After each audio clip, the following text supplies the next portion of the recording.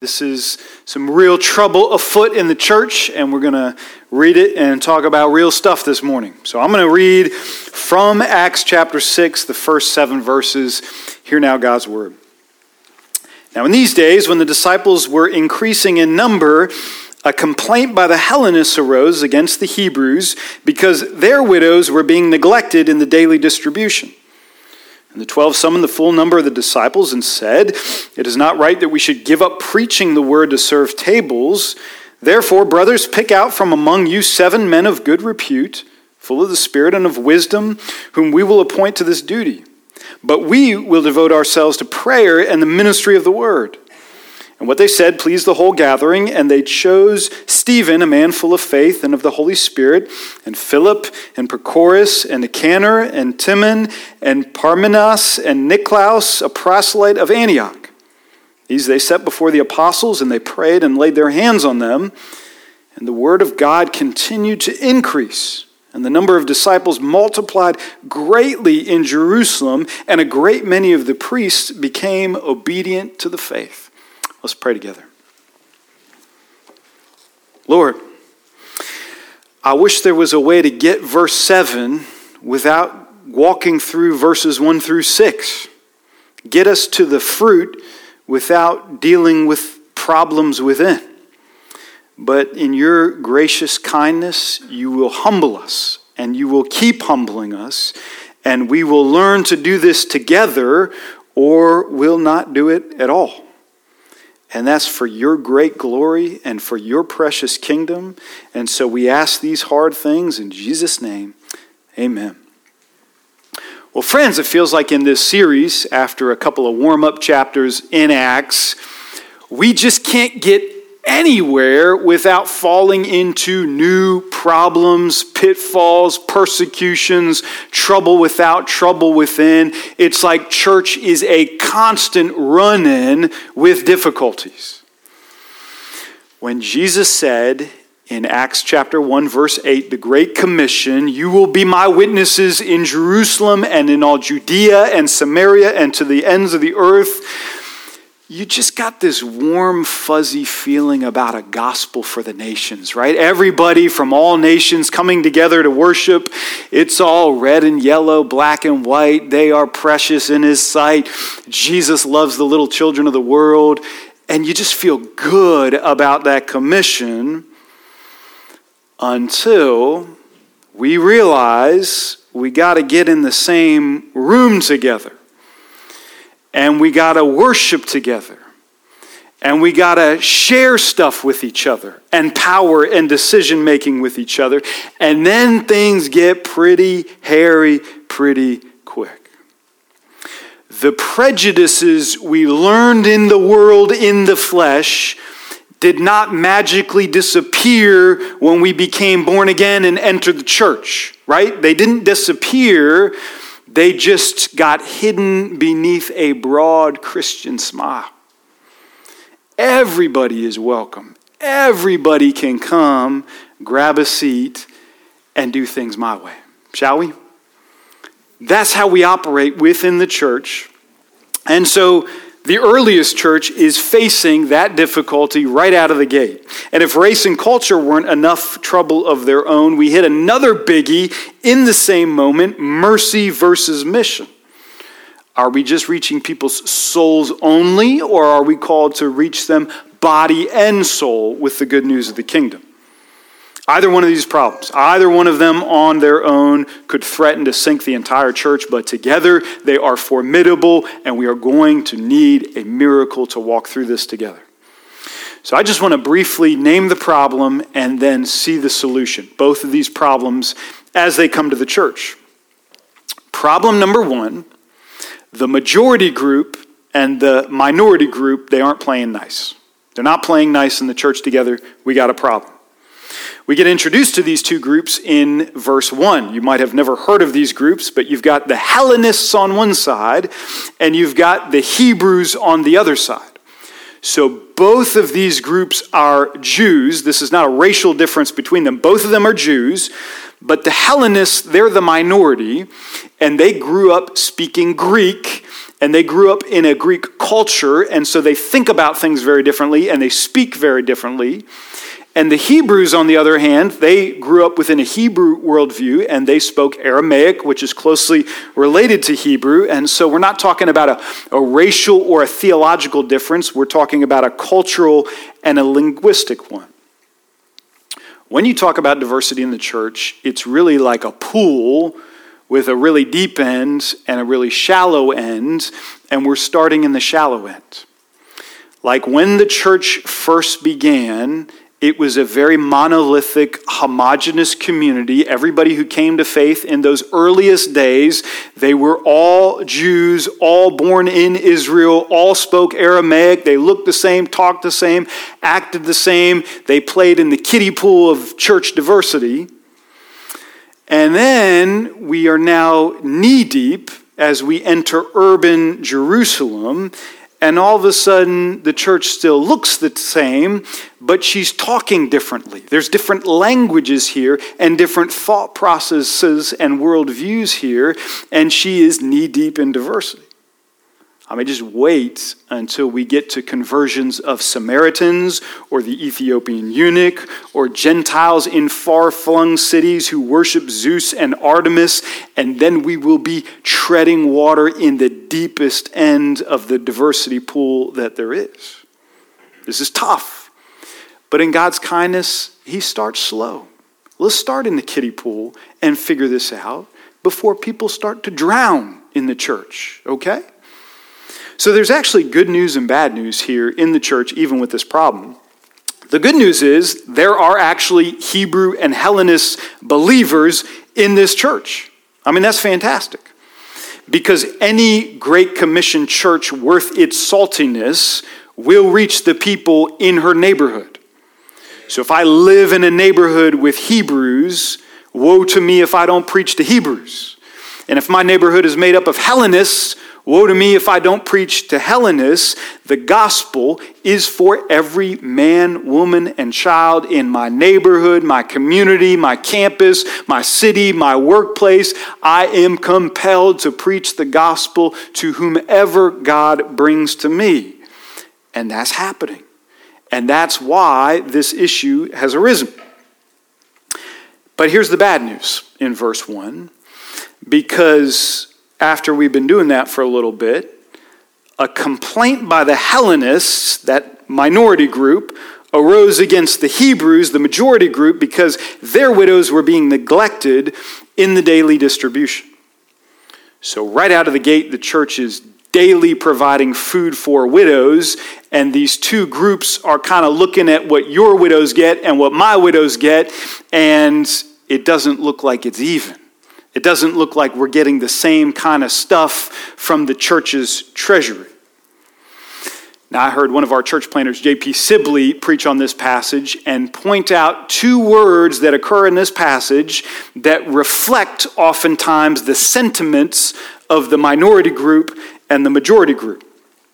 So the minority community feels and is experiencing that word neglect. They are saying there is mistreatment here, there is inequality here, there is injustice here. But the majority community, they might be perceiving that this is a needless complaint. That word complaint is there. They might be thinking this is baseless, it's skewed, it's unverifiable, there's nothing here to complain about, and all of a sudden we're pitted against each other. Now, church, watch out. You don't get a hold of something like this. You don't talk about stuff like this. You don't address this head on in the spirit. And you've got a real situation on your hands in which widows are hitting street corners, shouting, Hellenist lives matter, and burning stuff. And you've got Hebrews saying, now wait a minute, I read an article on Facebook that says inequality doesn't exist, and they start breaking stuff. And all of a sudden the world is leading the conversation, and the church is scrambling to catch up with the categories we've been given, and we're not starting right here in the Spirit with the gospel. So we got a chance, before we hurt somebody, to pause in the Spirit and say, what do we do? I mean, first and foremost in our minds connected to this might be race, but it's also socioeconomic. Can you get rich people and poor people to worship together and invite each other to the same house? It could be generational. Can you get seasoned saints and young saints together to do worship together, to agree on worship style and clothing and how we're going to do this? These are all the fault lines in the church that can break wide open and swallow us whole if we don't humble ourselves. Well, here's an idea that I don't think they considered. Why don't we just split the church in Acts chapter 6? I mean, let's get First Baptist of the Hebrews over here and First Presbyterian of the Hellenists over there. You take your widows, we'll take our widows, we'll take care of ours, you take care of yours. And there's no room for complaint anymore because we are focused on our own. I know that sounds crazy, but I actually studied that in seminary. There's something called the homogeneous unit principle, and it argues that churches will grow faster if they don't have to put up with anybody who is different than them. Do you see the human logic in that?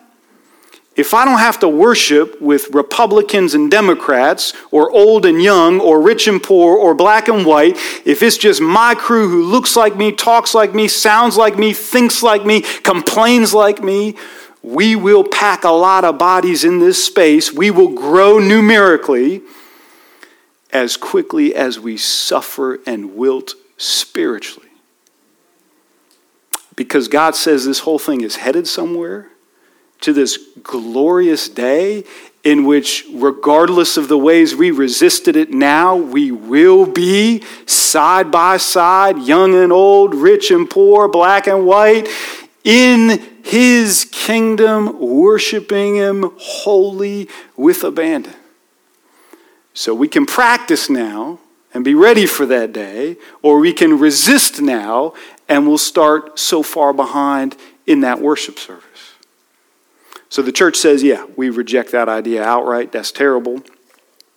We're going to come up with a solution that I wouldn't have dreamed of in a million years. And honestly, even as I studied this passage all week, I'm still not sure what they did is a great idea, but it's in God's inerrant word, so I'm going to give it to you. They make a solution, and they don't come to it lightly. There's a lot of care. Verse 2, the apostles say, hey, we're not just going to decide on this and tell y'all what to do. We're going to get the whole church together, and we're going to say, what if we together identify 7 leaders that are going to carry this mercy ministry on? And in verse 5, they choose the 7. And in verse 6, the apostles pray and commission them. And then they say, okay, you guys are now in charge of the daily distribution. We hand over the mercy ministry. All that money, that quarter of the pie chart, that goes to you guys, and you handle it. Now, here's the crazy part. You ready for this? I mean, this is crazy. The 7 leaders tasked with running the mercy ministry all seem to be Hellenists, the minority group. All of them. Every single one of them has a Greek name. And if you lived in that world and heard those names, that would immediately stand out to you like, whoa, wait a minute. I mean, what if I told you that our church had a meeting and we're going to start doing some things differently, and we commissioned a group of people to lead us in that, and you say, great, I love that. Who are the names? And I say, well, we got Jose and Jesus and Miguel, and they're going to lead us, and it's going to be fantastic. It's like, really? What about Frank and Jimmy and Bob? You know, those are good people. They're not on the crew. No, they're not on the crew. Every single one of them has a Greek name. Now, if they had asked, I would have said, well, what about a split? You know, you got an odd number, and if Hebrews make up most of the church, let's put 4 Hebrews on the committee, and if 3 Hellenists then represent the minority group, that way we have a balance, so at least those giving the most have the majority vote. At least we can be generous, but we can do it with strings attached. And the church 2 millennia removed responds, hang on a second. there's something here more important than maintaining power. Maybe those with the most money don't need to also have the biggest say. Like maybe instead of operating out of rivalry and suspicion and prejudice and power, we might actually count others more significant than ourselves. Philippians 2. Like we could have this mind among yourselves, which is yours in Christ Jesus, who though he was in the form of God, did not count equality with God a thing to be grasped, but he made himself nothing.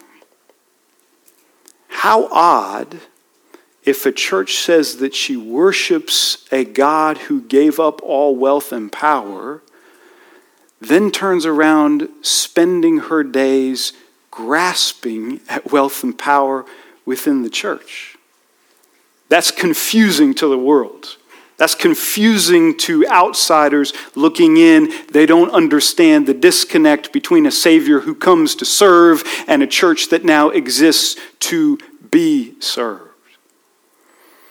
And because this happens, all of a sudden the church in Acts 6 sure looks a lot like the Jesus of Philippians chapter 2. What a beautiful, beautiful thing. That's incredible. First problem, Spirit-filled solution. She sees it resolved. But actually there's a second problem that's intertwined here because the church inadvertently, even with this cultural difference, has run smack into this obstinate brick wall that she has been running into repeatedly for the next 2,000 years all the way up to today, and that wall is called limits. She is running into her own limits. She is realizing there is not enough time, energy, money, resources to do everything. She can't be everything to everyone. She can't serve in every way. She can't answer every question. Something must give. Because up until this moment, the church sure had this sense that her ministry consisted of two parts. There was a mission arm and a mercy arm. She got the mission arm from the Great Commission. We're going to go and preach the gospel. We want to save souls. She got the mercy from the Great Commandments that they're going to love God by loving their neighbors as themselves. And so right away, we already saw that people were selling their property to give to the poor. Now we learn that from their earliest days, the church had an organized, critical, daily, life-saving food distribution to the poorest in her midst. That's incredible. But when everything hits the fan, the apostles realize, we could do this early on in our earliest days, but we can't do this anymore in and of our own strength. Something has got to give. So here's a false solution. Why don't you pick one? Why don't you just be a church that's good at one thing and not a church that's good at both things, right? Like, what if we were the mission, Great Commission church, and we're all about souls, we're all about evangelism, we're all about saving people. A soul is eternal, a body is temporary. Why don't we just get a reputation for a Great Commission church and let the church down the street be the mercy church? Let them think about bodies. Let them think about care. Let them talk about the poor and what they should do. In fact, it's easier today to be a mercy church because everybody respects mercy, caring for the poor. A little less Jesus, a little more soup kitchen, and let that church do the mercy arm of what God is calling us to do. But even then, the church won't let go of either of these things. They don't consider for a moment that you can be the faithful to God's call without doing this mission of evangelism and this mercy to those in need. And so they press in to do both of them. But the magic, of course, is that no one person, no one group of people could possibly distribute the benefits that God has for the world through the church on their own. If they're going to do this, they need help. And so the church ordains an office for the mercy arm of the church, even as the apostles lead the mission arm of the church. There's great debate in Acts chapter 6 whether these are the first deacons. You notice that the word deacon is not used here, and so some people say that's not the official office. But surely the seeds of both offices in the church are in this passage. God has given his church two offices. There will be elders, there will be deacons. They are mirrored in this very passage because of all the things the church could be doing. God says, I'll give you these two offices so you don't lose the two key things. Go and preach the gospel, elders. Be ministers of the word and prayer. And go and meet physical needs for the poor, deacon, as you love and serve in the way I have done. Isn't that beautiful? Isn't that incredible? Those officers aren't meant to do that work for the church. Ephesians 4 says they're supposed to get behind the church so that all of us can be active in both of those things, preaching the gospel, loving people's condition, body and soul together. They are loved by God, pursued by God, provided for by God, and they hear that from the church. And how the passage ends, what emerges out of this is something that wasn't possible in the flesh. Now you've got Hebrews and Hellenists. Now you've got mission and mercy together in one place, not divided. And verse 7 is like God's benediction on this place. And the word of God continued to increase, and the numbers of the disciples multiplied greatly in Jerusalem. Take that homogeneous unit principle. And a great many of the priests became obedient to the faith. That's a miracle. Let's pray together. Lord, what you have done in this earliest church, I pray that you would do to us. I pray that you will humble us, Lord. Humble us, Lord Jesus, to come here not to be served, but to serve, to lay down our lives, even as you have done for us, so that we might love people body and soul. We might pursue them with the great news of your gospel kingdom, that they are invited into a family together to know and worship you. We ask this in Jesus' name. Amen.